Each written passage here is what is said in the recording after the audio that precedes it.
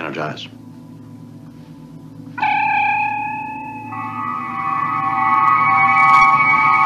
When this baby hits 88 miles per hour, you're gonna see some serious shit. I have a plan. You've got a plan.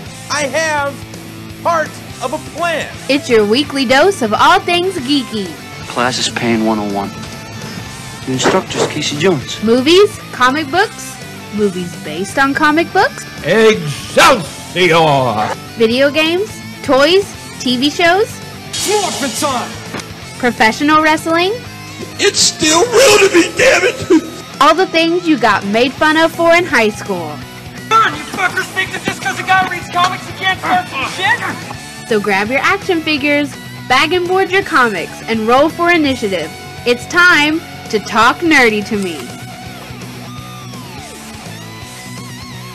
Holy shit, everybody. Put your Pokeballs away and put your capes on. Because it is time. It is time. Follow up for only the people who listen who understand this follow. The answer is, and I'm not going to explain this at all. The answer is 0 capes, but there is a very nice robe. Oh my god. The only nice robe is the Ric Flair Nature Boy robe, just as a side note. That's the only one. The best robe is the one you steal from the hotel. Yeah. Souls are forgetting one. The only good robe is the Flair one? Dude, give some credit to Hefner. Well, that was a smoking jacket. Thank you. Yeah. Fair. I mean, I would have accepted. Ric Flair is pretty much the only one. That would have been it. Yeah, that's literally the only one. And so, all new episode. We've all got our Nature Boy robes on, full of sequins. With it's actually all I'm wearing. Good. You're like Ric Flair in that hotel room. If you don't know what I'm talking about, go back and listen to Roddy Piper before he passed away. Had a podcast where he would tell really amazing stories, and he tells a great story of Ric Flair in a hotel room with a piece of string tied around his wiener. That's all you get for free from Talk Nerdy to me. Other than that, you're gonna have to go and find it yourself. I have not laughed. I laughed until I cried when I heard that. It was incredible. All new episode, Talk Nerdy to me, 073119, if you're keeping track at home, if you're burning them on DVD or whatever and labeling them for posterity's sake. All new episode. Breaking ground as one of the very few live weekly podcasts, and if you know of any more, keep it to yourself because I don't care.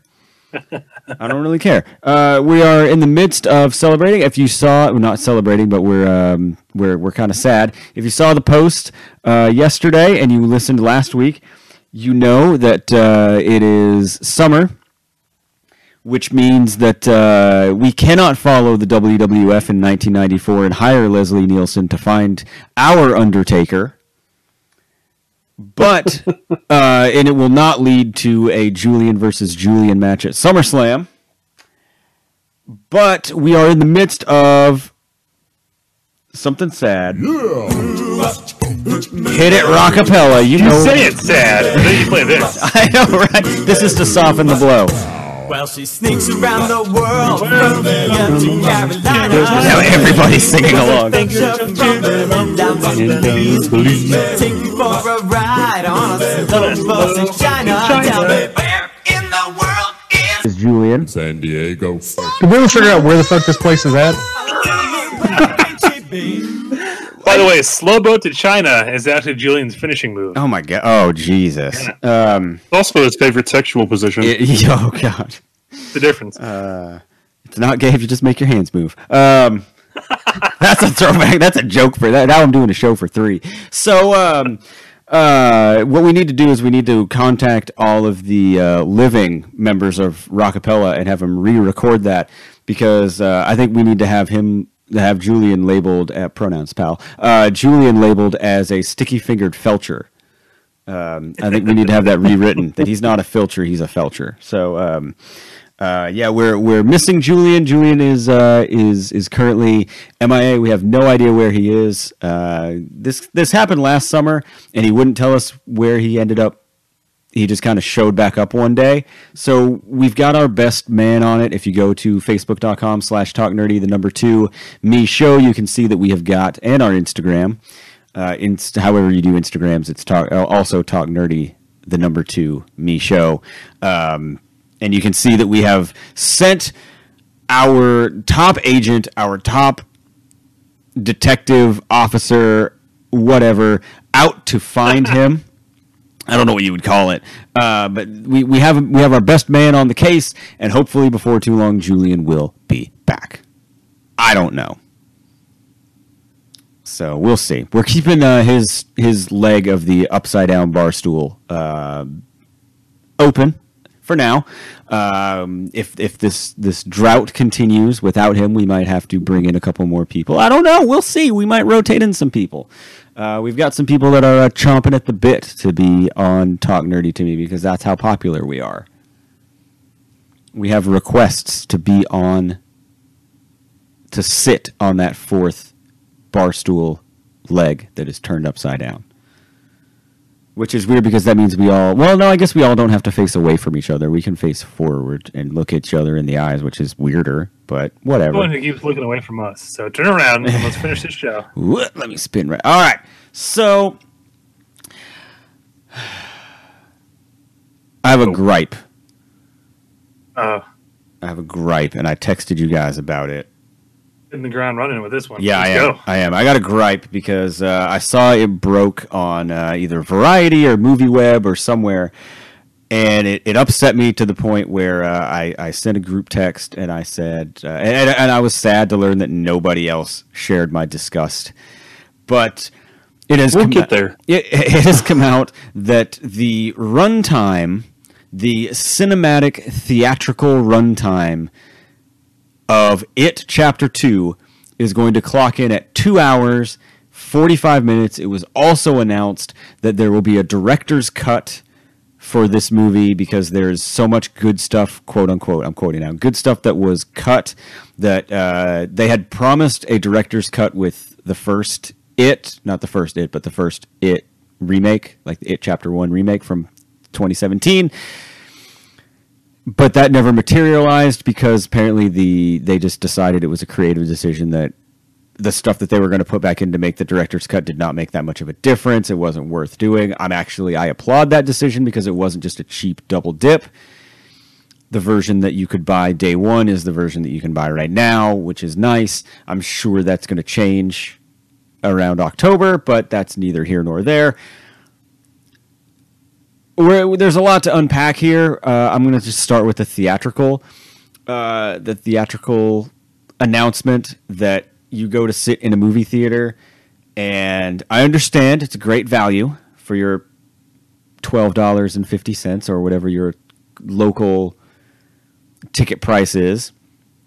But it is just my opinion, and I'm not like really upset. I'm not like really frustrated. Like I'm not gonna go on some huge like diatribe, but I think 2 hours and 45 minutes is way too long for a single theatrical run, especially when you factor in previews, credits with probably an end credit scene, going, parking, arriving, leaving. It's the same issue I have with WrestleMania being like 29 hours, 35 hours. WrestleMania, I don't know how long it is anymore. It's 6.5 days. You have to pack your own lunch. I feel as though, especially a movie like It Chapter 2, I can't justify literally carving out 3.5 hours of my day to go see it. So as soon as I saw that, I said, "Oh yeah, I'm waiting till it's on Blu-ray. Like I'm not going to see it in theaters. Like I can't spend that long in a theater for It Chapter 2. Like no offense, but as we dig into this a little bit deeper, I've done my research. I've done a shit ton of research. I've looked at movie runtimes dating back to the 1930s. and movie run times and how they've changed over time. And I think I've figured out why I feel the way I do. I think I've finally figured out why long movie run times, like 2.5 hours or more, 2 hours and 15 minutes or more, make me groan. And I think I figured it out. But I want to know what you guys think about It Chapter 2 being 2 hours, 45 minutes. Is it too long? Is that too long of a theatrical runtime for a horror movie, for It Chapter 2, for any movie? Help me out. Oh, wait, how's it go? Here's my thing. Chat me up. I definitely think it depends on genre, and I know that's weird, and I know it's just it is what it is for what I'm about to say. I think it's too long for a horror movie. Like I think Endgame was fine with a 3-hour runtime. I think it was good. I honestly feel like this is a direct response to Midsommar. Sounds weird, but I really feel like it's a direct response to, well, their movie was 2.5 hours long. We're going to tack on an extra 15 minutes. Runtimes and stuff don't even bother me. I saw Once Upon a Time in Hollywood on Sunday, and I think that clocks in at 2:20 or something. Yeah. It didn't feel it, and I mean it's a Tarantino movie. I really feel like the only Tarantino movie that felt its length was Inglourious Bastards, and that's because I went to a midnight screening. Oh yeah. Yeah, so leaving the theater at 3:15 in the morning.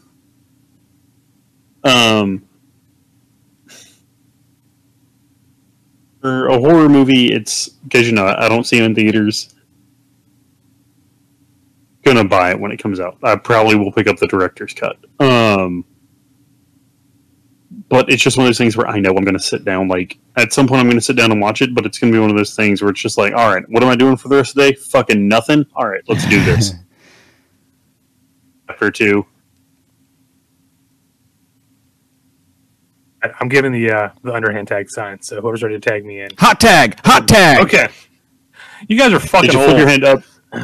Yeah, you got to flip the hand to. Whichever way flip the hand so we know you're ready to be pegged. Tag. Yeah, I don't know. I know there's a right way and a wrong way. I don't know which is which. Kind of like the earring and which ear the time we took from that club. Anyway, you kind of piggyback off Koran. I think a movie should be as long as it needs to tell the story it's trying to tell. Oh, can I tell my one thing that I learned from my science teacher in high school?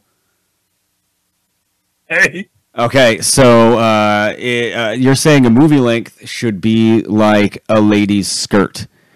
It should be long enough to cover the subject, but short enough to keep it interesting. We'll go with that. Yeah, he was a fucking pervert. God, it was a he? Never mind. Yeah, it was a he. Yeah, he was a pervert, man. That's weird. Yeah, it was super weird. Huh. And that was in 2000. So that kind of shit was okay, he didn't get in trouble or anything. It was today he would have been fired and all kinds of stuff. Not sure it was okay then, but it was more socially acceptable. At this point, he's probably dead, so I don't even know. If you've got 3 hours of movie to tell, and Endgame is a perfect example. When they said Endgame was 3 hours, I was like, good. Ma'am, everything Endgame had to do into 2 hours, we would have felt cheated because you would have had to cut way too much because that movie was a sequel to Infinity War and the literal end of 10 years and 20 plus movies. It had a lot of story to tell. Without having seen It Chapter 2, I don't know how much story it has to tell. I do know, the book it's based on is over 1,000 pages. So there's a lot of stuff they could do. I think part of what made It Chapter 1 so great is that they cut out so much crap from the novel and focused on what worked and added some fun stuff to kind of update the story. And that's why I really enjoyed It Chapter 1. So it makes me a little worried that it's going to be 3 hours because it makes me, oh God, what are they trying to put in the book? Or what are they trying to put from the book back into the movie? What are they trying to shoehorn in? And Koran talked about, sequel baiting with an ending credit scene. I hope there's not because there's no more story after Chapter 2, but it's a studio movie. Yeah, if they if they turn it into a fucking trilogy. Yeah, it just becomes a franchise now. I mean, I can totally see it. Chapter 2 does well. I can absolutely see it now as well. The Loser Club story has been told, but there's so much more about Pennywise we haven't explored yet. Like, I can see them trying to do that. I hope they don't, but it could be there. But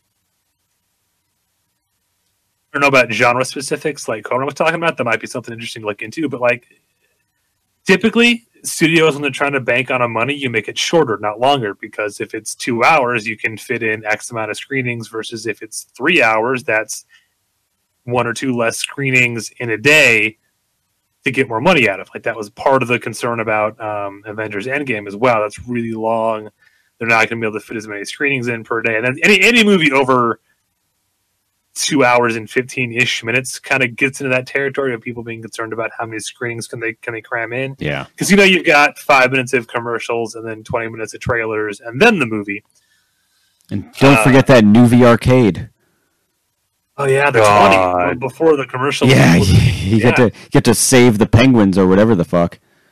Blast the space aliens. I downloaded that app, but I just can't bring myself to do it. Oh, I've played it a bunch. It's actually kind of fun. That's the only reason I bring it up is like I literally I downloaded it just because I mean it's either that or like talk to people. Who would do that? Yeah. So yeah, yeah. But no, like a long movie doesn't scare me necessarily. Like I put a post up about when Endgame was coming out, and people were freaking out about the 3-hour runtime and talking about wearing adult diapers and getting a catheter. I'm like, when did bladder control become a superpower? Because it's really easy. You go when the trailers start, and then you don't drink anything the entire rest of the movie. You'll be okay. You can drink like the last half. True, Julian, and then whatever. You can start drinking your soda like the last half of the movie, like the last hour or so, because it's not going to hit your bladder until then. You'd hope not. Yeah. I do want to cover something real quick. If we're talking about movies need to be as long as they have a story to tell, so can we go back and remake the Hobbit 1 movie? Yeah. I think 2 movies would have done the Hobbit just fine, even with all like the expansion stuff they were trying to do. Yeah, I'd be fine with that because it was supposed to be 2 movies, and then the studio, I'm fine with Hobbit as 3 movies if we can halt production for a year and give Peter Jackson time to plan the movie. Is literally they had to start shooting, and Peter Jackson had done no prep on it because it was supposed to be directed by somebody else. Mm-hmm. So, listen to the commentary on I think it's they legit just talk about we had no time to prep this movie. That's like it just kind of happened. I know you guys aren't a fan, but the example that always comes to mind when I hear about stuff like that is Rob Zombie's Halloween 2. Oh God, what a shit show that movie is. Where he was given 6 weeks. It was supposed to start filming in 6 weeks, and the studio didn't want to move the release date. Zombie had to find actors, write a movie, and be ready to shoot on location in 6 weeks. Well, isn't that sort of like the Batman and Robin schedule? Like they a little bit longer, in. but like it was the kind of the same idea, like not as fast, but it was still kind of like, hey, Batman Forever did really good. Like we're already going to start. Like as soon as Batman Forever came out, they were like, let's get working on the next one. This is less than a year, and they were already prepping the next one. Gosh, that's just it was too soon. Seen Repo, the genetic opera? Oh yeah. It's been a while, but yeah. I remember seeing previews for that, and they were like, from the creators of Saw 3, 4, and 5. And Saw 5 was coming out 3 months after Repo, the genetic opera. Well, the good thing about the Saw franchise is, much like every other horror franchise that has had a final chapter, they just completely ignored it. Yeah, it's never. Or they use the word final in their title in any context. Yeah, they stuck to that like a wrestler in a retirement match. Michael's versus Dolph Ziggler? No, we're not going to see that. Nah. No, but they sure as shit feels like they're building towards it, though. Yeah, well, that's because they can't help themselves to tease stuff that will never happen. Yeah, I'm gonna steer this sinking ship back onto whatever the topic was. 'Cause Yeah, I'm not sure no. how we got to wrestling. Yeah, so no, here's the great part about this is I got to do some self-diagnosis in this while doing my research for this, because I sent you guys a chart.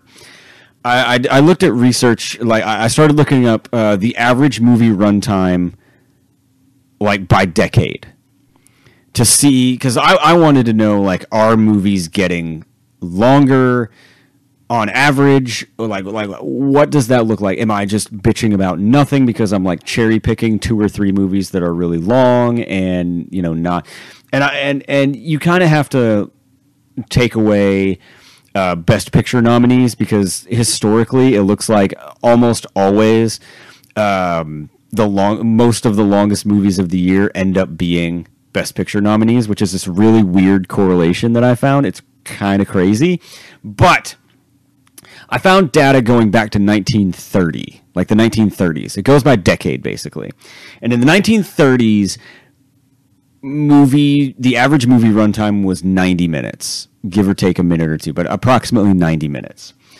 And there are... Where we get our, when we say feature length, that's where that comes from. Right. And there are 2 points in time where there are some pretty significant changes. And the first one of those is 1950 to 1965. And during that time, during that era, the average movie runtime increased by about 20 minutes. So the average runtime at that point was about 110 to 115 minutes. And in that era, some of the notables are The Ten Commandments, which is 220 minutes, Lawrence of Arabia, which is 216 minutes. The popular hypothesis at that time was that to compete with television, which was, a new kind of emerging medium that was shorter and, drawing all the attention, theaters tried to swing the opposite way and give these big, dramatic epics to draw people into theaters. That a theater was like a destination show that was like this big, sweeping epic that was so much more elaborate than what you see on television and all of that. So runtimes dramatically increased. We still have that mentality today. Yeah, well, I'm going to get to that too. Because at that point, between 1965 and 1985, you see this dramatic, not as dramatic, but like you see a significant change. Because at that point, movie runtimes on average lose between 10 and 15 minutes and end up going back down to 90 to 95 minutes. And the popular theory with that is that was when VHS was emerging and home video was becoming a thing. And in order to fit an entire movie onto a single VHS tape, you were capped at 90 to 100-ish minutes. So the popular theory was to maintain good quality and to make it worth putting a movie on a VHS tape, you had to get it as close to about 90 minutes as possible.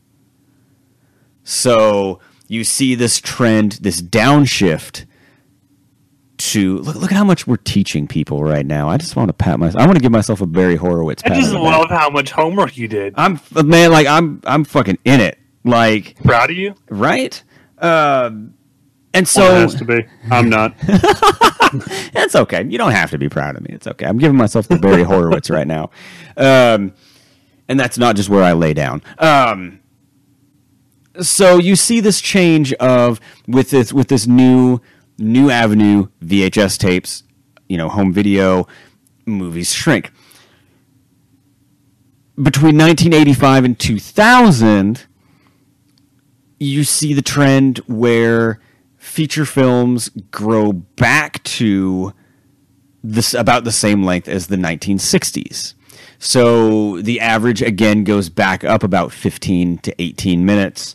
So we're back up to about the 120 is about the average. Between 115 and 120 is your average between 85 and 2000. And so kind of basically like I'm famous. If you talk to me about movies for more than 10 minutes, I'm going to tell you, you're going to learn about my short movie attention span.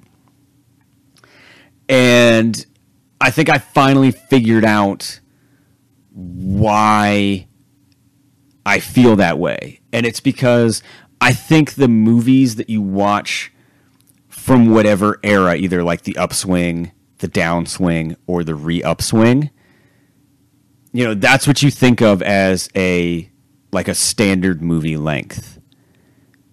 And for the most part, a lot of movies that I watch frequently or I hold in high regard or like I have fond memories of watching, those are in the 65 to 85.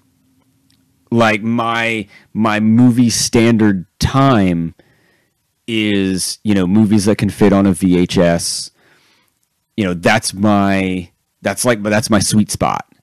And, 85 to 2000 and even 2000 and beyond, because 2000 and beyond, it stays about the same, increases a little bit because of, the introduction of DVD and, higher capacity home video stuff. DVD sales are way up, so you can fit more data than a VHS tape, so you can, you're not as limited. You don't have to think as much about the home video market. It eventually becomes super cheap to produce. Right, yeah, like you can now, print discs for less than a penny a piece, like it's crazy. I mean, now it's not even the $5 DVD bin at Walmart. It's like the $3.75 bin, which is friggin' crazy. It's like $3.74 for a DVD at Walmart. Ridiculous.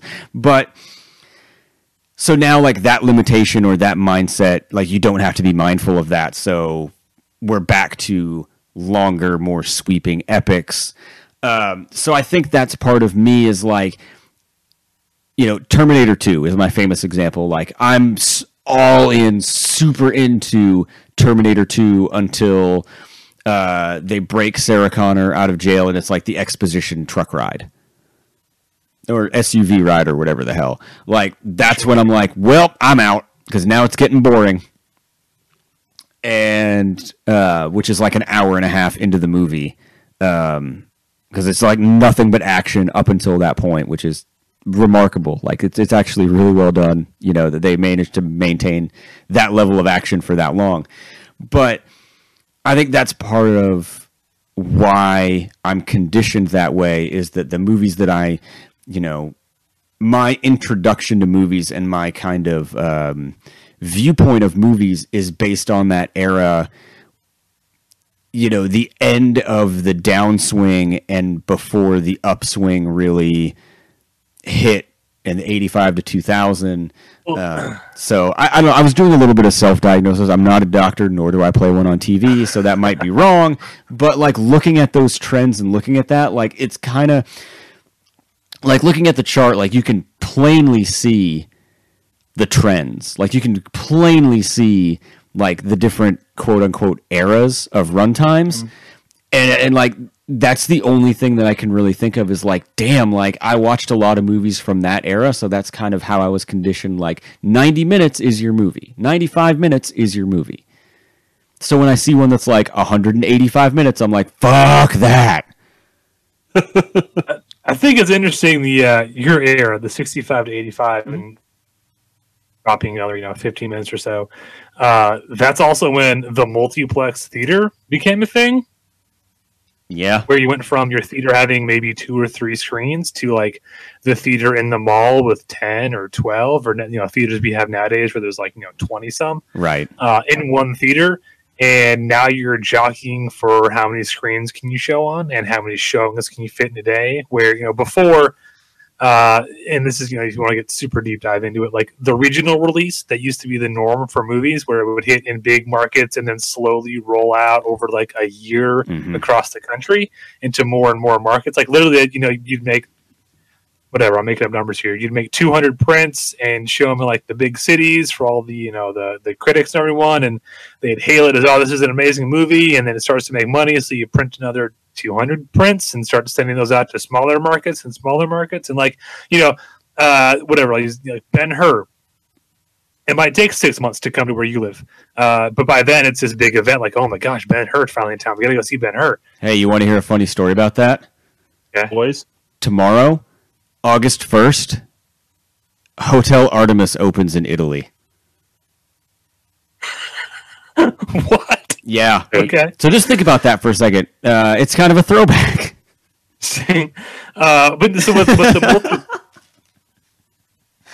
That just cracked me up. more theaters and like literally more screens per theater, where you're now trying to cram in more runtimes, but you get movies that open nationwide.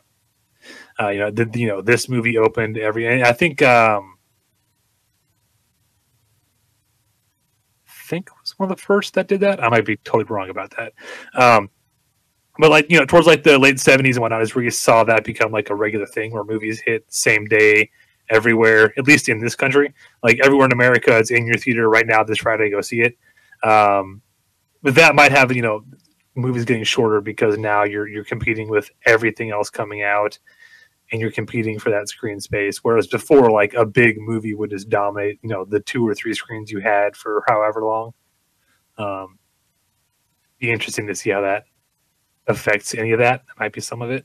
Yeah, that could be because I didn't find any like that stuff wasn't mentioned. But that would be really interesting to see too because that kind of because it was about what like 70s ish because when that kind of stopped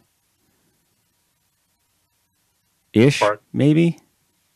And what stopped? Like wasn't it like the 70s ish where like that stopped where like the regional releases kind of became less and less there was one big movie that I can't think of what it was now. Jaws.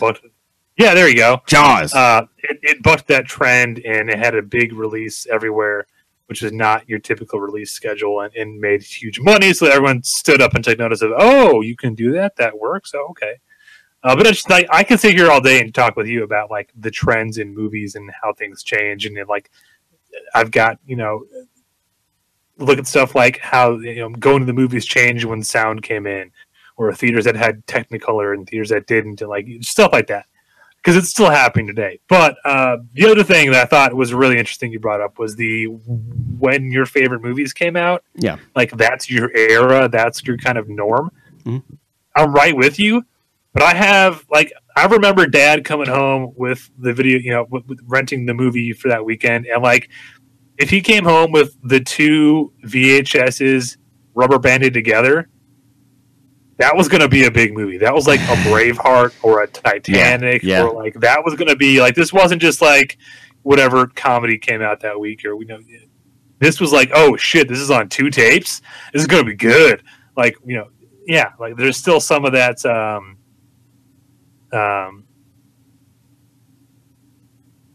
thing to like a 90-minute to 2 hours being your norm, but like if you're over that, to me it signals like, oh, like there's something special with this one. Like this one, it takes 2 VHS tapes. No. Yeah. See, for me it's like, oh my god, there's 2. Do you remember cut some of that shit? First experience I had with the 2 VHSs, and Flanagan, I don't know if your extensive knowledge will go back that far, was WrestleMania 4. Me. Oh shit, WrestleMania 4, yes! Live WrestleMania Trump 4 Tower. Was 2 VHSs. It was. Because they had the 16-man tournament for the vacant WWF title. God, yeah, because that was actually like the WWF stuff. That was actually my first real introduction to 2 VHS tape things, and even that, like, I fast forward through some of the shit I didn't like. So the other thing what does that tell you? Long run times now, like we're all so used to being able to like fast forward through stuff now. Like if we're watching a lot of movie at home, or if like we're binge watching a series or whatever, like we're also used to being in control. And when you go to a 3-hour movie, that's 3 hours you're giving up control. That's true. Like, okay, just show me what you got. That's true. And I think with a longer runtime, like I think you hit the nail on the head with like there's a certain expectation of like, oh shit, like this movie, like It Chapter 2, okay, it's 2 hours and 45 minutes. Damn, like it better deliver, and like it's got a lot to prove now. Because like if you expect me to sit there for 2 hours and 45 minutes for your movie, 20 minutes for previews, 10 minutes for fucking New V Arcade, like parking, dinner beforehand, or That's a 5-hour experience. like right there, it's like half a day. Like this movie better deliver, and if it doesn't, I'm gonna be so pissed. So like there is a certain expectation when you say my movie's 2 hours and 45 minutes long. And again, like that specific example, that does kind of worry me a bit because I'm like, again, what I loved about Chapter 1 is they cut out a lot of filler and cut out, because again, it's like a 1,000-something page book. Yeah, they trimmed the fat off it. Like, good, this is like compared to the book, this is a sleek, fast-moving, fast-paced thriller. This is great. Yeah, it's Stranger Things with a clown. Yeah.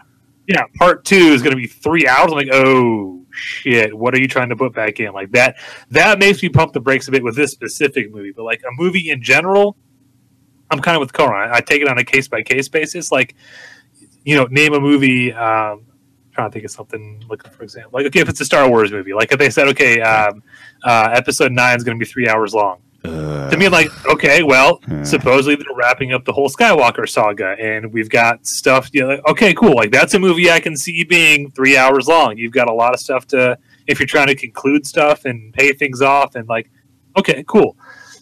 You say,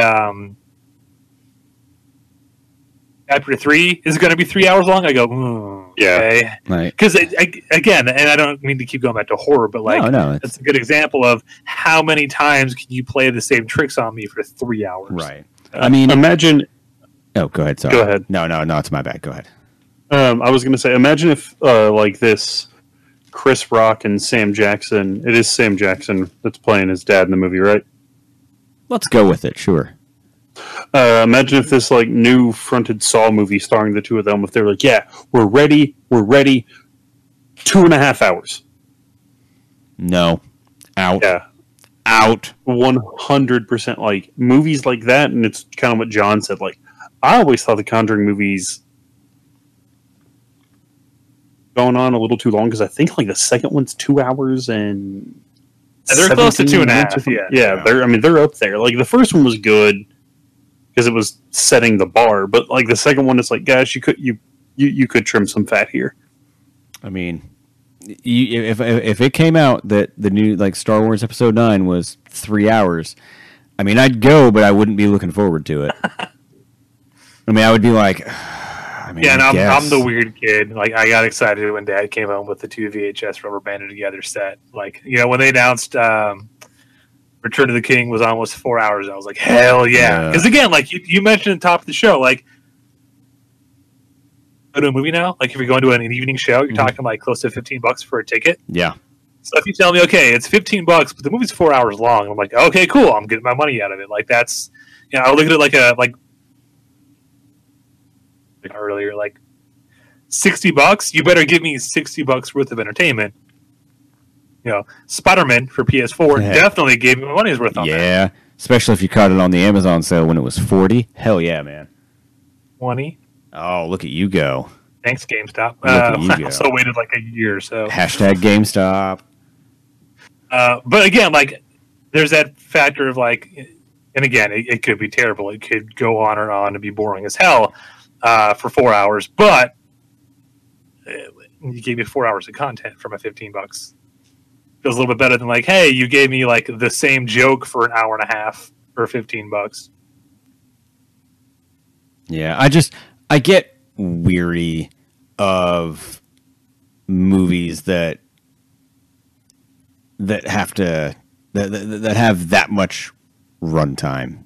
That like I don't know, and I guess it is just me, and like I don't think you're the weird kid that enjoys the 2 VHSs. Like, I appreciate the fact that you're an optimist with it.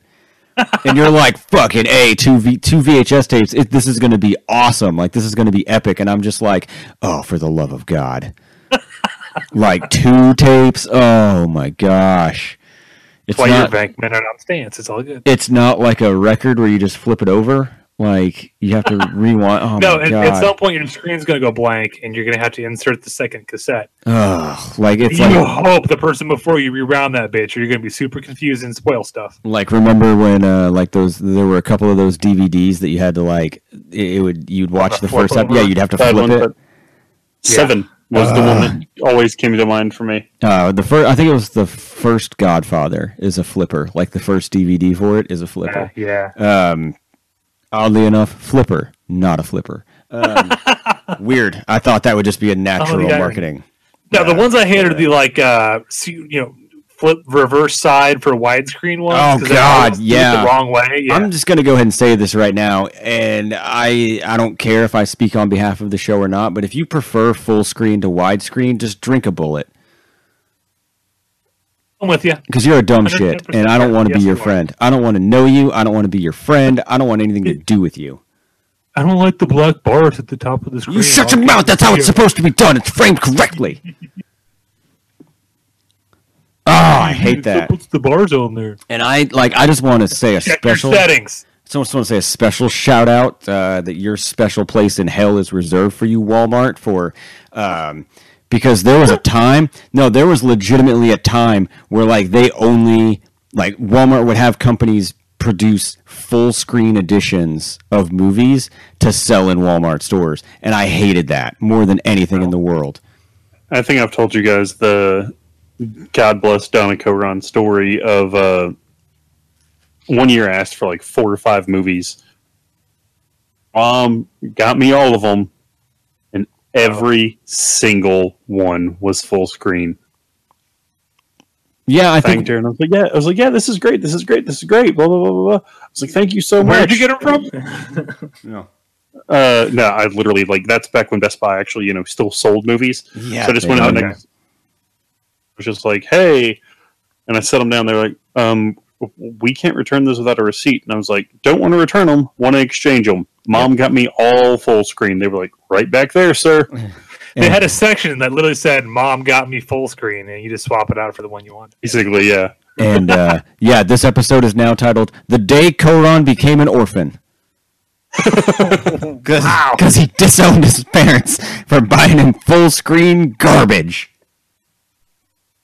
It's okay. I send my parents very specific, like when they ask for a list for birthday or Christmas, I literally send them like the Amazon link or the Yeah. website link to the thing I want. Yeah. Yeah, all you need to do is you go to Amazon and you copy it and then you put it into a Bitly link, so it's not like some 50,000 character thing. And you send them like bit.ly/whatever, and it's like five characters, and then they can easily get there. It's awesome. You're Amazon's welcome. great because I can just tell them, hey, look at the list I made on Amazon. Yeah, go to my. Like, I haven't to mess that up. for like a movie or anything like that in a couple of years for my parents because like the last one I asked for, my dad or my mom was like, "What do you want for Christmas?" And I just sent her the Amazon link to the Miyazaki box set. Oh yeah, there yeah. we go. Or like she was like, "Well, that's probably going to be the majority of your Christmas." I was like, "Yeah, but it's either you buy it or I do, and it's a gift." So Do you want to be my mom again or not? Buy me the fucking box set. My mother-in-law is batting 1,000 on that. Not only did she get me the Universal Monsters Blu-ray box set, Ooh. that doesn't have the glue issue that other people's do, apparently. Like the very next year, as a joke, I put on. It's when they released the Batman '66 series and that giant box set that came with the Matchbox yeah. car, and you pushed a button and the box plays the theme song and all that. That's a good one. Yeah, dude. I opened it and I was just like, "Wait, seriously?" And she looked at me and was like, "Yeah, seriously." I'm like, "All right, I will never doubt you again." That's a good Thanks. set too. Thanks, Sheila. That is a good set. I don't toy around with Sheila anymore. No. On Christmas list. No, don't. She's gonna call my bluff. So Yeah. Do you think she'd buy something if I sent her my Amazon list? Just maybe. if I send you mine, you can just tell her it's for Gary. I mean, I think I'll be all right. Right? Yeah. I think Gary can squeeze one Blu-ray out of that. Probably. There you go. Sweet. It's perfect. It's perfect. We'll give that a try. Does Sheila Gonna have listen to to the come show? to the house for Christmas to get it, though. That's the catch. You say have to or get to? I mean, I'm already going to be taking the BG Parkway on my way back from Henderson, See? so it's not like it's There going you to be go. that far out of my way. See, it's perfect. Text you the address. I don't know where the hell I'm going to be, so I'll just show up. I'm just going to show up. What? To talk nerdy to me Christmas. I don't even know what's going to happen. At John's in-law's house. In the corner, sharpening a butcher's knife, Yeah. looking at all three of us so we take a picture. It's really weird though. They talk in Wookiee the entire time with no subtitles, and That's not a problem for me. Did I tell you about the 3 weeks I worked at a McDonald's when I was in high school? Good God. My buddy Sean was the manager, and he got me a job. And what we would do is one of us would work register, one of us would work grill, and we would shout back things back and forth in Wookiee to each other. So I'm prepared. I don't see a downside to this at all. The only thing is going to be like at some point the question's going to be brought up. Why is Whitney in the backyard digging 3 graves? no one's gonna ask that question. All the aunts are gonna be out helping her dig. So Yeah, that's going to be about right. They're going to be like, why is like the 3 of us are going to be sitting in there like watching some dumb shit movie on TV, and they're going to be like, where's Very everybody Harold else? Kumar. And then you're- It's going to be a very Harold and Kumar Christmas. The three of us are just me sitting there like in our snuggies. Yes. Why is everybody outside in the backyard digging giant holes? Who's sharpening a straight razor? it's already sharpened. It's already ready to go. Yeah, that's fair. No, That's literally, the the first time I met Sheila, I was showing where I'd be buried if I messed up. Yep. Yeah, Yeah. true story. Yeah. Fun times. Oh man, Pointer down? eventually we'll circle this back around to movie runtimes. I don't know. That was just the whole thing. It You're was, the thinking shit back. So yeah, movie runtimes. no, that was just like I tried They're to too long, except when they're not. Yeah, no, I tried to actually tie it in and do a little introspective looking, and I like that. That was really cool. I tried to tie it to myself and try and solve the answers of why is me. I don't know. Why is me? Why is me? a question we'll never answer. No, why we'll is never you about movie times? Yeah. I think we tackled that pretty well. But yeah, no, I This like. was- I started deep diving into runtimes over decades, and it was just like super fascinating. So I don't know, whatever. No, it's. I mean, it was really good, and I really enjoyed the. I love the open-ended topics. So like, Yeah, where there's not like a definitive like winner or loser for Yeah. a discussion. There's no yes So- or no. Like it's just kind of like All I'm trying to definitive think of, losers on this. Yeah, we're all definitive. Like I'm trying to think of the movie, like my favorite movie that has the longest runtime. Like that was because I know I love Jaws, and Jaws has a decently long runtime. I think that might be it. Like I don't know. I'm gonna look up the movie runtime for Jaws because I think that's probably my favorite movie with the longest runtime. And for clarification, if you want to know the best runtime for a movie, just Google Blade 2, and whatever its runtime was the optimal time for a movie to run. It was 2 hours and 4 minutes, which now doesn't seem that long, but if Honestly, Jaws does not feel over 2 hours long. no, it's 2 hours and 4 minutes. I honestly thought it was longer. I thought it was like 2:15. I thought it was 2:10 at least, but I guess I was wrong. So never mind. It's a bad There's example. Napoleon from 1927 that has a runtime of 5 hours and 32 minutes. Good God, I would cut my dick off. Hard to know there, Bob. It's not Hard to including know. film was released in separate parts. I would leave that theater in separate parts. Because, like, I'm not a fan of, like, the sweeping epics like Lawrence of Arabia, Ten Commandments. Like, meh, like, whatever. Because there's also, like, what is it? Gone with the Wind has a long runtime, but it has an 3 intermission. hours and 58 minutes, yep. But it's got an intermission. So does, Lawrence of Arabia has an intermission. And so it's like that's the other thing that I kind of noticed was like the art or the era of the intermission which was kind of interesting. But And Samurai 3.5 hours. so yeah, like I don't know, like movies that I would regularly watch. Like I will always, when Jaws is on, like I will go out of my way to watch Jaws, and it's 2 hours and 4 minutes. But I think that's about pushing it.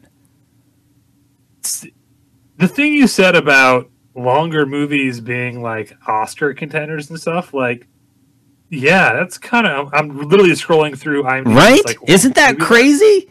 Yeah, and it's Gone with the Wind, Once Upon a Time in America, Yeah. Lawrence of Arabia, Ben-Hur, Seven Samurai, Godfather, Godfather 2, Schindler's List, Mhm. Gandhi, Lord of the Rings, Yeah. Green Mile, Deer Hunter, Wolf of Wall Street, Casino, Braveheart.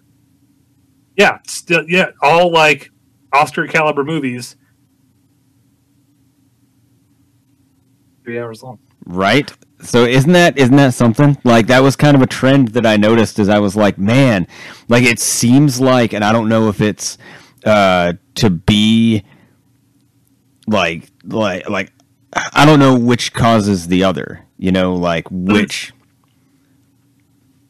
like The thing you talked about, like the length being like competing with TV and making movies longer and more epic. Like, yeah, that's definitely true. But like, again, scrolling through this list, there's stuff from like 90s, the early 2000s, Yep. the late 70s. Like, so it's like it was definitely true at one point, but it seems like it that didn't really die down. That's sorry. Now I'm just yeah. thinking. No, like it's like there's a lot to unpack with some of that data. Like you could spend forever in a day going through all that data and picking apart and like noticing trends and stuff. But like, yeah, the best picture stuff jumped out at me a lot. Like, cause it was like, if you go back every year, it's almost every year, like the top 5-10 movies are best picture nominees. Like the longest movies, like the movies with the longest runtime, like more often than not, they are best picture nominees. It's Plus, like the Academy of Motion Picture Arts and Sciences wanted to promote longer movies. it's weird. Like it's like it's one of those things that like once you see it, you can't unsee it. Because you're like, damn, like every movie is like it's like the top 10, like the 10 nominees for Best Picture are like the 10 longest movies of the year. It's really weird. Really weird. But yeah, it's kind of interesting. Like you can play the home game and look that up yourself. That's going to be my new rabbit hole when I'm done with these numbers. Yep. You're welcome. That's what we're here for. So we'll put a pin in that one, and I got to end. I got to transition with a sad note. Martha? Yeah, you got to send your hate mail to Martha because there is no new Martha this week. A limey bastard. Yeah, limey wench.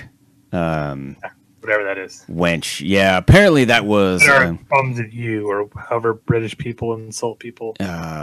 Fish and Fuck chips. Martha. Crikey. No, that's not right. Wait, no, wait. You sought it. Did I get that right? Just say jizz biscuit. I mean, they drop the C word constantly. I'm really jealous. Yeah, they say Feeling quim. Yeah, they say it like like it's a comma. Like they use it like the way Tarantino uses F words. They use the C word. It's crazy. Not that C word. The bad C word. You're not supposed to use that C word. The one Corin already said. Yeah, it was bad. I don't care. That was a bad one. No, I mean it's cool. Like we're online. It's not like the FCC is going to yell at us. We haven't gotten an FCC email to iheartstamos@gmail.com yet. Which, by the way, you can send your email to us. You can send your email to iheartstamos@gmail.com. Send us a funny story. Send us any questions that you have. Because at some point, you know what I would really like to do is I'd like to do a like a Ask the Nerd special, where like we get a lot of questions and then we just read out questions. And we answer them. Like if you have a specific question for one of the hosts, you can just ask your question, and then we'll just do like a round. Like as they come up, we'll just answer them. I think that would be really fun. And if you're in prison, please send us your jail mail. Jail mail. Maybe next week we'll do jail mail. I've got a jail mail that I've been sitting on for a little while. That's really good. Man, let me tell you. Then the reason I thought of that, like, Ask the Nerd stuff, is for like the fourth or fifth time on the Bruce Pritchard podcast, they just did like a free form Q&A, and like they had people submit questions on Twitter. And it was like 3 times. It was the greatest thing, because you're going to get this joke, and then we're going to move off of wrestling talk, I promise. Like the setup was amazing. It was like one of the questions is like, so I'm watching this June 15th, 1996 or 97 Raw, and it's where Rob Van Dam fights a then enhancement talent, Jeff Hardy. And so knowing the recent, and the now really attention that they pay to underage workers, it begs the question: how big is Batista's dick? And it's like 3 or 4 times, like it starts out with this one oddly specific question, and it immediately turns into how big is Batista's dick? It's the funniest thing. Oh my gosh, I was cracking up. It was damn funny. Because that's like the one question that never gets answered. Like no one will answer, but it's like in every Q&A and every like shoot interview and everything. Somehow, when you ask for fan questions, the question always, like a Reddit AMA, the question will always come up: how big is Batista's dick? For whatever reason. Yeah, AMA on Squared Circle because he knows how big Batista's dick is. Yeah, that's like that's the. Yeah, like that. That's his reason for not. He's like, I could, but I know how big it is, so I'm not going to do it. And it cracks me up. Good. So that is good. The question is, do we become the heroes of the internet and on our Twitter account just tweet at Dave Batista and ask him, hey, Dave, how big is your dick? Online debate for us. How big is your dick? Yeah. We have a really important question. Could you settle a debate for us that has been raging in the internet wrestling community for years? How big is your dick? I like it. Yeah. And Dave Batista has blocked you.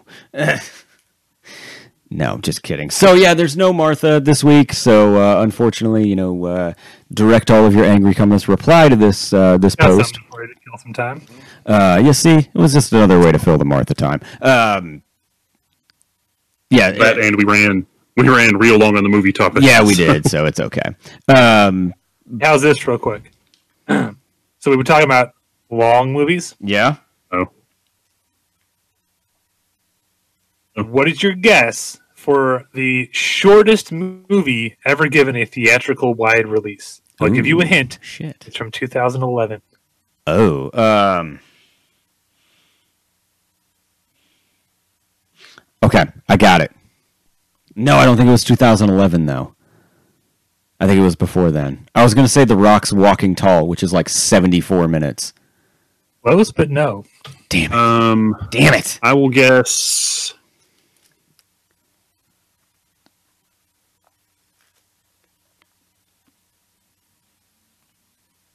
What movie? I have no idea. Oh, okay. Okay, so... I thought you asked... no, sorry. What was how long? Not no, what was. Movie? Okay. Oh, I have no idea. Okay. 2011 at 1 hour and 3 minutes. Oh, wow. Winnie the Pooh. Really? Fair. Like the live action one?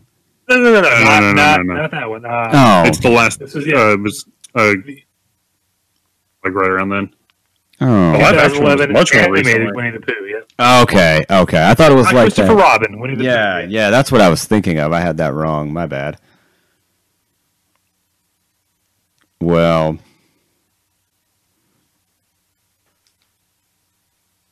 there you go. There's no real easy way to transition to what I want to do, so I'm just going to go ahead and do it. I have a Current good topic.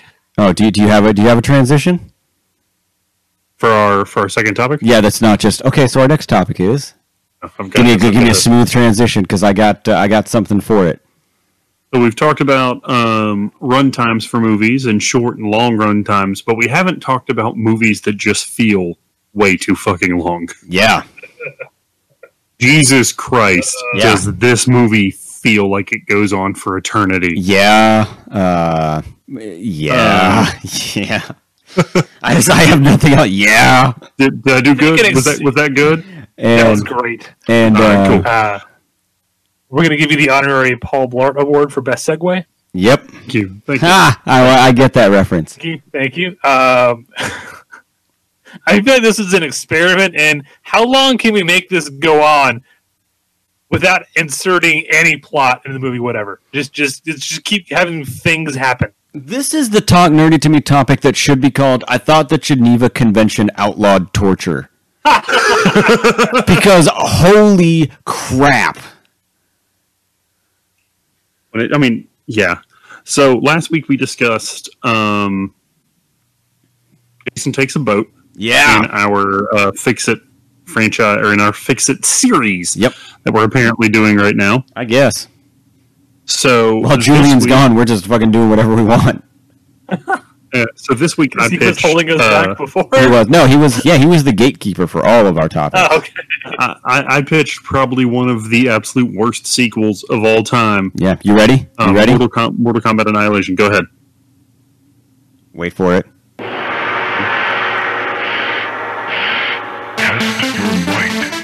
Oh yeah, you know that's right. This is unfair because this song is the best part of this entire movie.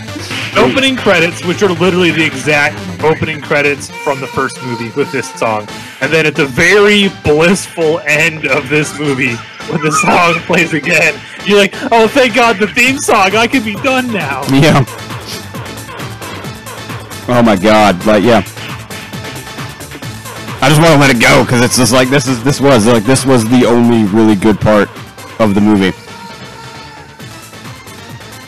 Oh my God! This movie is trash. Let the nostalgia just start to finish. flow through your veins. I'm assuming you guys both have pitches for the actual movie, much like we've done this before. I just have like bullet points. Mm-hmm. So if you didn't listen to last week's, the approach we're taking with this, we've done Fix a Franchise in the past, where we sort of do like a big overview on how to like right the wrong ship of a franchise. This is literally, if you're a producer and you just got done watching, in this case, Mortal Kombat Annihilation, and then the director said, okay, here's our rough cut. What do you think? Yeah.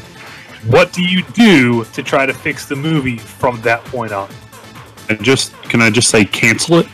That is the number one with a bullet on my just cancel it, burn it. If it was Family Feud, yeah, the number one answer would be burn it. Or if you watched the IT Crowd, it would be, if it was a person, I would shoot it in the face. Face had a life. If your life had a face, I would punch it. So my bullet points start, and John, I think I'm going to probably steal quite a few of yours here. The first and foremost is you shell out your money to keep all the original actors. Yeah. Didn't care about them. Secondly, you don't fucking kill Johnny Cage in the opening 3 minutes of the movie. Yep. Yeah, who was widely considered to be one of your favorite, favorite or fan beloved characters from the first film. Or you don't reuse shots. Yeah. Same fucking movie. Within minutes of each How else other. are we going to make this 2.5 hours? Sector Smoke and Cyrax aren't featured over the course of a 5-minute scene. You actually have them play a role because, we could probably fit one of them in at the end of the movie instead of, I don't know, a useless character like Mintaro. That looks like crap. Of the movie, by the way. Yeah. And one of my other biggest points is we ditched the animalities. Those absolutely positively have to go. I mean, those look like shit back in 97. Yeah. They look bad in 97, and if you think about this, I think there was less than a year between Starship Troopers.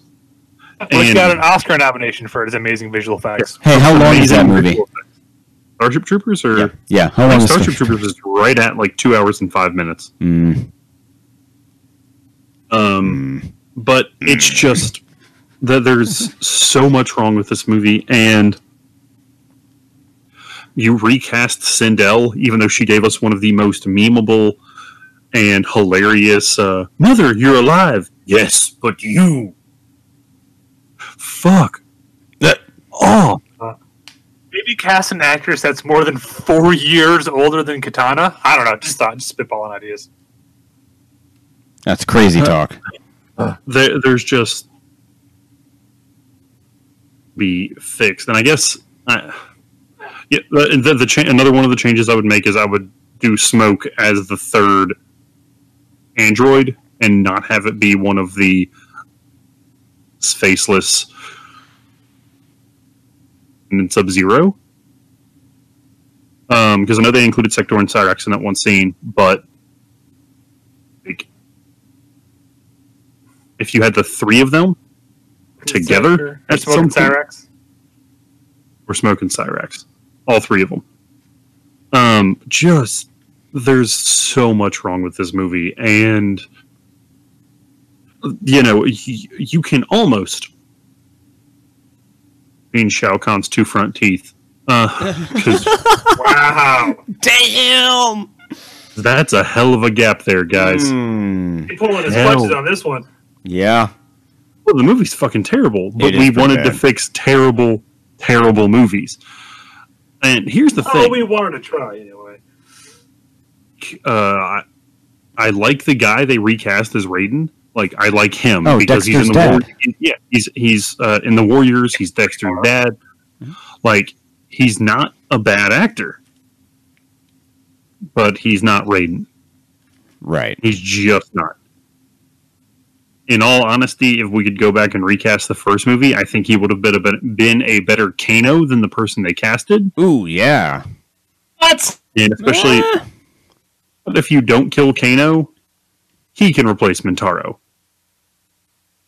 Many options you have for this movie, and so many things that could have been done to not even make it good, but make it passable. It doesn't have to be good. Just like I would say, the first Mortal Kombat is passable. Someone's like, Mortal Kombat is still the best video game movie ever made. Well, because it's fun. That's the thing. Is like you leave the theater and you're like, it might not have been a great movie, but it's fun.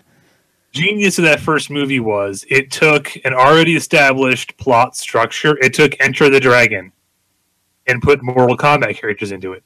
That's why it worked. It's like it wasn't trying to be like a video game movie. It's just, oh no, this is like a throwback 70s kung fu movie, but with all these Mortal Kombat characters in it. And it took time to like, here's what this, granted not a lot, and I'm not saying it's like great movie, but like it took time to establish character and motivation so that when they finally all get to the island and the fighting starts, you know why everyone's there and what they're all fighting for. You know, basic character establishment, plot structure, very basic things. That this movie just seems to go, fuck it. Yeah. I have characters, and we can just have more fights. Yeah, just have more ninjutsu. So I took, and again, page and a half of notes. Most of them are just in the college. Me writing why. Yeah. But there were two asterisks that are actually like good things I will say about this movie. Like that anyway, with a decent plot structure, starts that way.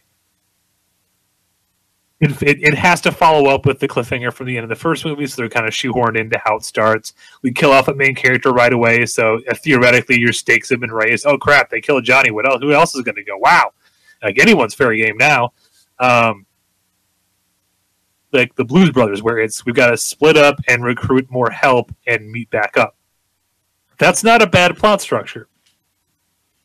What they do with it is terrible, but that's not a bad structure. That's the only nice thing I'll say about this movie.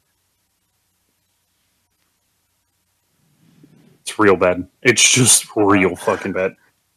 No, I don't disagree with pretty much anything you said. I've got like 4 big things that could maybe help it. But again, and I'm with you, like, there's no making this a good movie. There's just trying to make it a movie. Can we also talk about how terrible Jax's robot arms look? Oh my god! Like all of the effects in this movie look like crap. Jax's arms, I'll give credit for, because you know what they're not? Terrible, super costly CGI. I would rather have practical Jax arms that look fake than super expensive CGI Motaro body. I appreciate that they tried to keep some game lore going and had a Sub-Zero show up in the sequel before he leaves and is never seen again. That is one of my biggest complaints with this movie is the exposition and what they choose to give exposition to and what we don't. Like, for example, that scene, we stop because Liu Kang looks at him and goes, "Didn't I kill you in the tournament?" And we get the, no, that was my brother. Like, they stop to give you exposition of here's why Sub-Zero is still alive. And he takes his mask off and he's got the scar, which is how he looks in Mortal Kombat 2 or 3, or whatever was out at that. Yeah. 3. Whatever like the new game at that point Mortal was. Kombat, yeah. And the character, cool. Not 30 seconds later, who was also killed in the first movie, who gets absolutely zero explanation for how the fuck he's still alive. Yeah. Literally within the same scene. Either you explain why everyone's still alive, or you just don't deal with it at all. No, everybody's got a twin brother. Yeah. That doesn't have facial hair. It's weird. Right, yeah, it's everybody's got a twin brother. That's the story. Like, no, so first of all, the only way to fix this is with reshoots. Trimming and cutting is going to make this better. It'll make it shorter, but it's still going to be bad. Make the pain last less. You've got to reshoot, and the first thing I have is refocus your exposition. So stuff like they keep talking about we only have 6 days. We only have 6 days. Why? They never explain why we only have 6 days. This whole thing about we have to get Sindel and rejoin her with Katana because that way the Emperor can't keep the portals from Outworld open. Okay, why? Like, they never explain why Sindel is important to opening portals. They just say she is. You know, explain some of that shit. And then again, the thing I had to note about the... again, refocus what you explain and what you don't explain. We don't need the explanation for why Sub-Zero is still alive if we're not going to explain how everyone else is still alive. But then yet other characters like Johnny stays dead the whole time, and like Raiden dies at the end but then gets resurrected, but not Johnny. Like, come on, guys. Consistency. Scorpion can show back up without... And... Well, we wanted to see him fight Sub-Zero again. So. Yeah, you have to have that rematch. My other big reshoot note is, why are we still seeing generic ninja bad guys in a Mortal Kombat movie? Like, if your whole thing is let's cram as many characters from the games into this as we can, there's your golden opportunity. Wouldn't it be way cooler to watch Sonya fight off, like, I don't know, pick 4 random characters from the game than ninja masks with swords? So, like, again, have Scorpion show up with Smoke to fight Katana and Liu Kang, and then they get their butts kicked, and then Sub-Zero has to come in and save them? Well, no, because Smoke has to go over. Smoke won't die. Smoke won't do the job. Like, Smoke will rip up the sheet and he go, "Am I going over? No, out." No. I mean, going back to what you said a second ago, like, better if you had like Cabal, just one of the kind of nameless, faceless guys from Mortal Kombat. I pulled up the Mortal Kombat 3 roster just so we can talk about like other people to throw in the movie that There's didn't plenty show of characters, yeah. The one example I gave where they did this kind of well, the scene where Raiden has the ballet flip-off fight with 3 random reptile ninjas. Again, they're random generic ninjas, but at least they're characters I can go, oh, hey, that's Reptile. Yeah. They're trying. Fun caveat, Raiden's stunt double, Darth Maul. Really? Park? So that was Ray Park's first on-screen credit. Wow. So when you see James Remar start doing a bunch of backflips and shit, that's Darth Maul, kids. So what we need to do is the next time we're at a convention and we see Ray Park, we need to tell him congratulations on beating the odds. Because at some point he had to, like, his resume was literally only Mortal Kombat Annihilation. and he used that to get work. So props to him. Again, this movie cuts a trailer really nicely because there's lots of when nothing has to make sense. You just want to show like characters and backflips and stuff. This movie cuts a great trailer. Yeah. The other big thing, change Johnny's killer. 7 me would be punching 2019 me in the face for saying this, but I'm okay with Johnny dying because they don't cash in on this. But it's the same as like spoiler, Wash dying in Serenity. Wait, up for grabs. Like, oh wow, they killed him. What else will they do? Right. So if you start your movie out with killing off, and this would have been much better, honestly, if they would have got the original actor back, but whatever. If within the first 5 minutes of the movie you kill off one of the major characters from the first movie, that really ups the stakes of holy crap. Now, granted, they never cash in on that, but that's kind of in the back of your mind. No, because even at the end of the movie, like, no one even mentions him or cares about him at all. Yo, they drop that quick. Like, as soon as it happens, that's all Sonya is about, is we couldn't save Johnny. And then literally the next scene, we never hear Johnny mentioned again. No. And it's just because Lyndon Ashby just wanted nothing to do with it. Blame him. Yeah, me neither. $500 sunglasses, asshole. Well, the thing is, that means that he actually, read the script. Oh, yeah. And he was like, no. There was a script. He's like, no. So I'm not keep doing the shot that. Johnny running at the Emperor head on, but have him catch him and then say something about you're pathetic and toss him aside and have one of the generals that are standing right there and do fuck all. Have one of them kill Johnny so that you give Sonya some kind of motivation for the rest of this movie. Now she's on a revenge run. She's got to go get her best buddy Jax so she can track him down and kill the guy that killed Johnny. It's not much, but it's something. Yeah, it's more than what they had. Yeah, considering I think her line going into the final fight of the movie is "Leftovers are fine with me." Yeah. That's a badass line if I've ever heard one. It's no some motherfuckers are always trying to ice skate up. Well, what is, will though? be. What is? No, Side note, yeah. you get totally off topic with the Blade line. I watched the Honest trailers, and they just did one for Battle Angel Alita, where Mahershala Ali is in it. And when they did the here's the alternate takes we didn't use when they get to the starring roles, they cut to Mahershala Ali, and the one they cut was a motherfucker trying to ice skate uphill because he's the new Blade. Ha! I'll shut up now, sir. I like it. No, I took a little sort of the same approach that I did to Friday the 13th last week. Is I tried to think of if you were rewriting the story, and first of all, if someone hands this to me as a rough cut, you're fired. I'm done. There's nothing I can help you with. You're fired. But I'm taking the realistic approach. I'm doing a little bit more realistic than I did with Friday the 13th last week. I'm accepting the fact that Lyndon Ashby won't come back. I'm accepting the fact that we can't get Christopher Lambert. I've resigned myself to the fact that we have what we have. My basic story redo is, the rules of Mortal Kombat, which shockingly there are rules of Mortal Kombat, state as established in the games and in the first movie that when either Earth or Outworld win 10 tournaments in a row, they get to conquer the other realm. And they basically own it and rape, pillage, plunder, whatever. I don't know. It's fuzzy.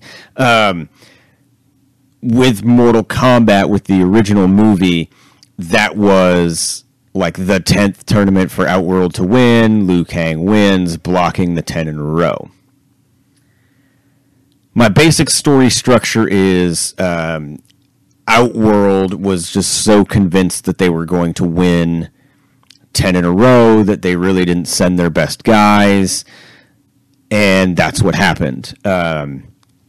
Now, thanks to a loophole in the Mortal Kombat rules, which are written by somebody, we don't know who, some kind of monk somewhere, I don't know, whatever.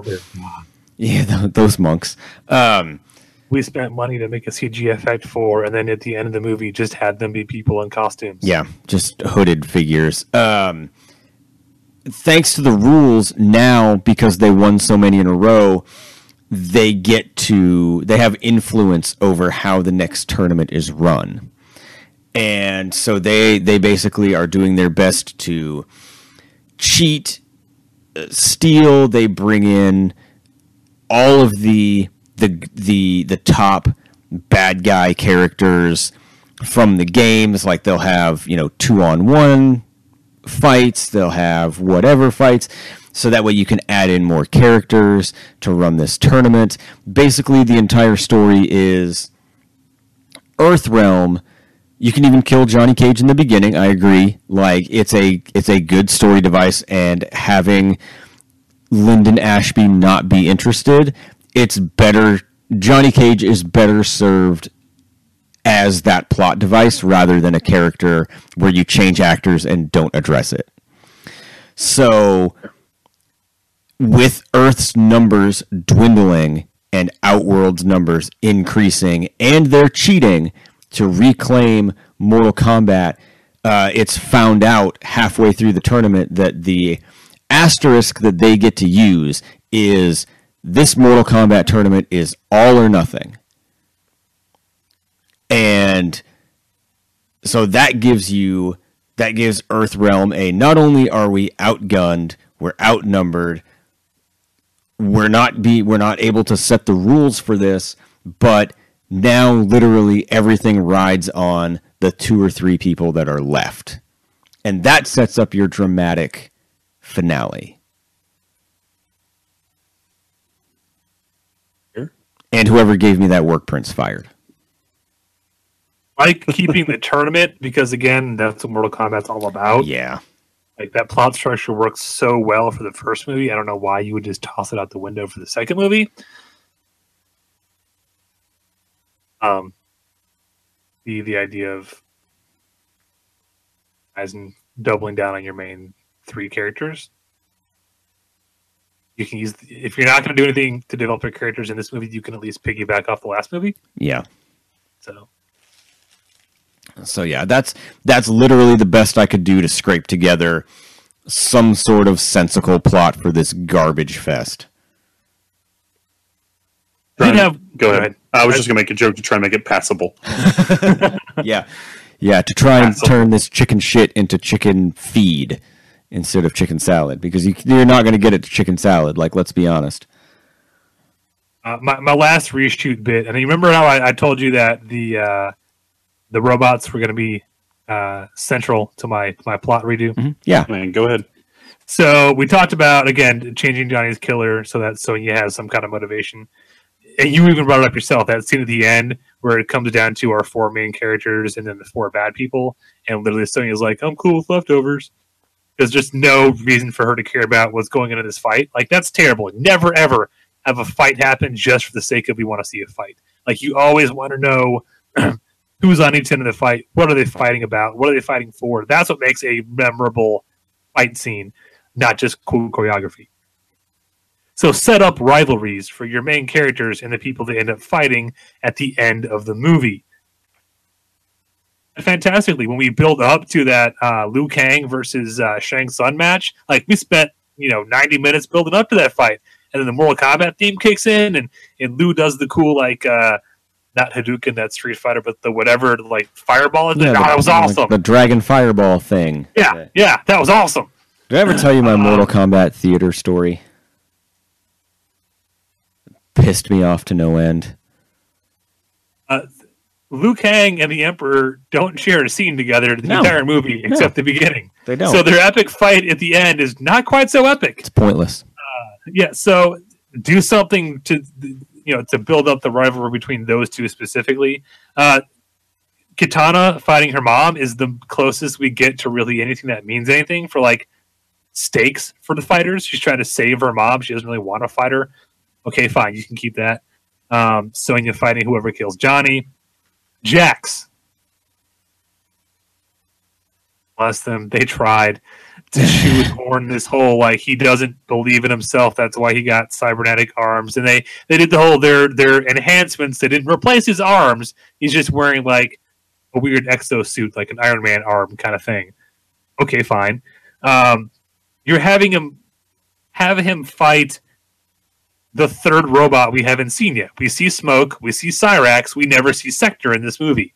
So throw in, again, it's a palette swap costume. It won't cost you anything. Have him fight Sector, because now he's fighting a guy who is a complete cyborg. Have him lose his arms, the arm suit things, partly through the fight like he does, and have him have to beat Sector, all natural or whatever. At least weird. Sexy. That he doesn't need to be augmented. He's good enough as is. Again, it's not much of a storyline, but it's something, and it pays off. You have him fighting a character that's kind of like a funhouse bad guy mirror image of himself, about, oh man, I should have gotten legs too. Like, knock this shit off, or you're going to be a full-on, cyborg dreadlock ninja guy. Yeah, Hey. not much, but something. That storytelling works for Marvel. So, I mean, I don't see why it wouldn't work for Mortal Friggin' Kombat. Yeah, and it's still going to be a terrible movie, but Yeah, well, I mean, yeah, you can't make it good, but it'll at least be a movie. I feel like the three we've talked about, this is far and away the worst of the three. yeah. Like, far and away. 3 fucking mile. Yeah, We're going it's different with the it's bad. I mean, it's Yeah. it's just like everything about it is bad. Like concept on up. Like, I guess they were trying to make things seem bigger, and I'm sure there are plenty of studio notes about, hey, put in more characters. Last year for Mortal Kombat 3 was what, like close to 30 fighters? it was a lot, yeah. Yeah. So I could see they wanted to include, and we even get references to characters we never see, like Stryker and Cabal. Like, I see them trying to cram characters in, and it's good. Nightwolf is his name. Yeah. For like 2 minutes? one scene just to show the animality, and then he walks off.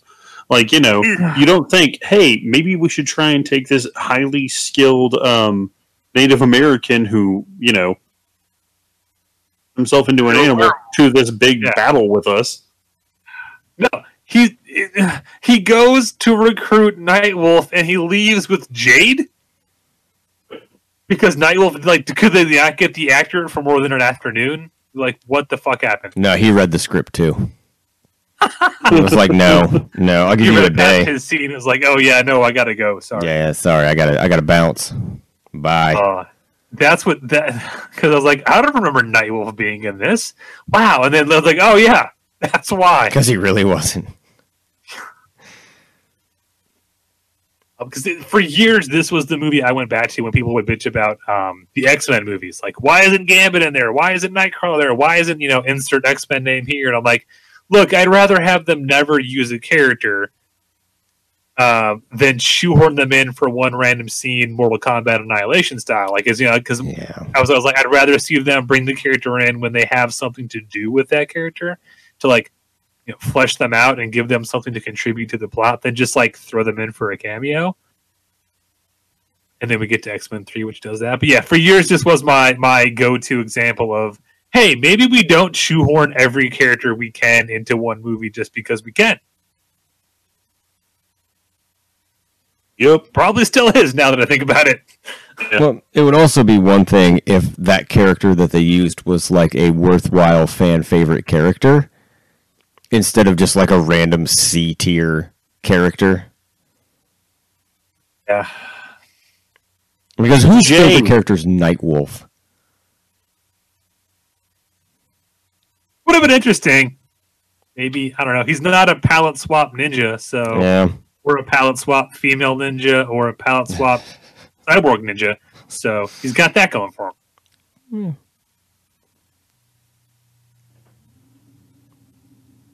In closing, I think we're all going to say, fuck you, Mortal Kombat Annihilation. Yeah, I'm like sorry I made you guys waste like 95 minutes of your time. I can't believe it was only an hour and 35 it's okay. I paid attention all 93 minutes. It had a runtime that was in my wheelhouse. I was okay with it.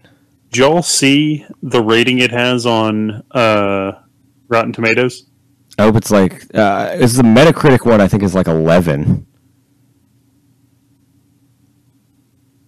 It's a 2. If it's higher than 0, it's too high. Yeah, It's a 2. Yeah, it's too high. That's like that. I feel like that Dr. Cox joke when Elliot goes into the bathroom and she sees that they rated her butt an 8. She's like, "Yes, it's an 8," and she's like, she brings it up to it. Not Dr. Cox, but Dr. Kelso, and he's like, "Yeah, that's out of 100." Oh.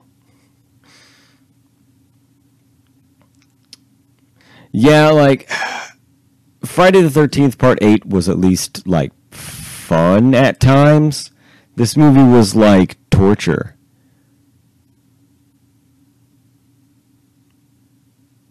I did this a few years ago. This isn't one of those things you can even put on with like a group and just like make fun of it. It's just like, oh, this is happening. Yeah, like it's not good. Like it's not like one of those like so bad it's good, because it takes itself super seriously and it thinks that it's like this awesome badass like ninja movie, and it's not. Can we blame Paul W.S. Anderson for this? Yeah. Unfortunately not. Damn he was it. off making any. Here's the thing. He passed up to go make another movie, and at first I was going to make a joke of, oh, what steaming pile of crap did he make instead? Event Horizon. Yeah, he went to go make Event Horizon, so I can't make. Wow. All right then. He left it the best movie of his career. So yeah. never mind. Well, on this particular day, the day that he made that decision, that was the smartest. That was the day where he was the smartest he was ever, like, of all time. Yep. Because that was he's the best. got to be smart-ish to keep getting work. Yeah, I guess.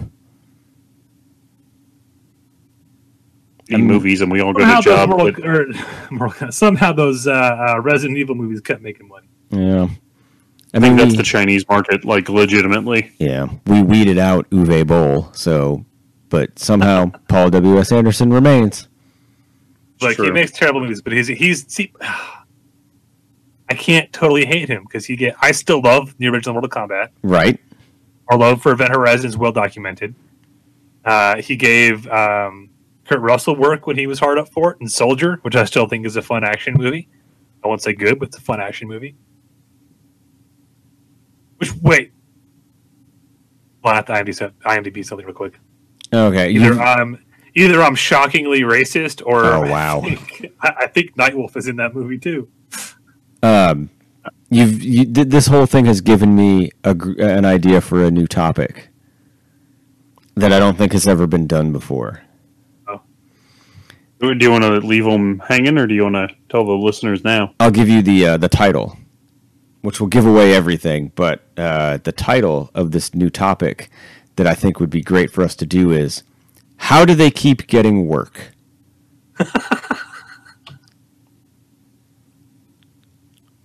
Dibs on Tracy Smothers. I don't know who that is, so it's all He's you. a wrestler that sucks.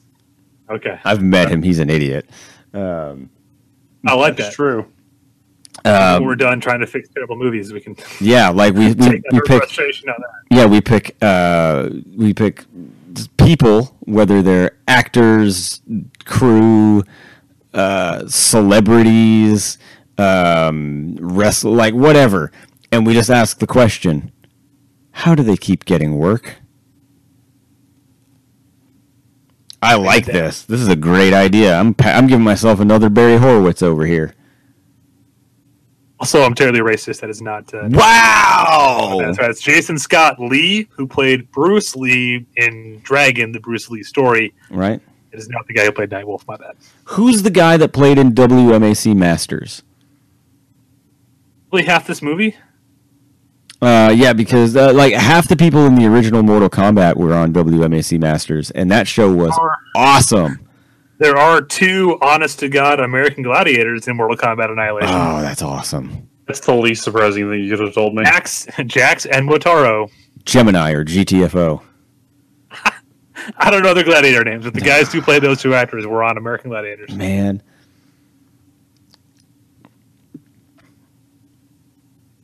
With hopefully it was the original version with Larry Zonka and Mike Adamle. I don't think there was another version at that point. Good. All right, you all ready to put this baby to bed? Love it. Let's kill it. Well, sorry. Ask that question again. Ready to put this baby to bed? Fish him. Equality. Friendship. well, no, there's none of that here. And not after we had to watch that movie. There is no more friendship. It's just It's just that. It's just we're out of time. So we'll say the same thing to everybody except for Koron for making us watch that movie. That's fair. Do you want to tease the movie that we're doing next week, or do you want to just leave it? No, let's make them tune in. Let's make them wait. All right. We'll do the Twitter.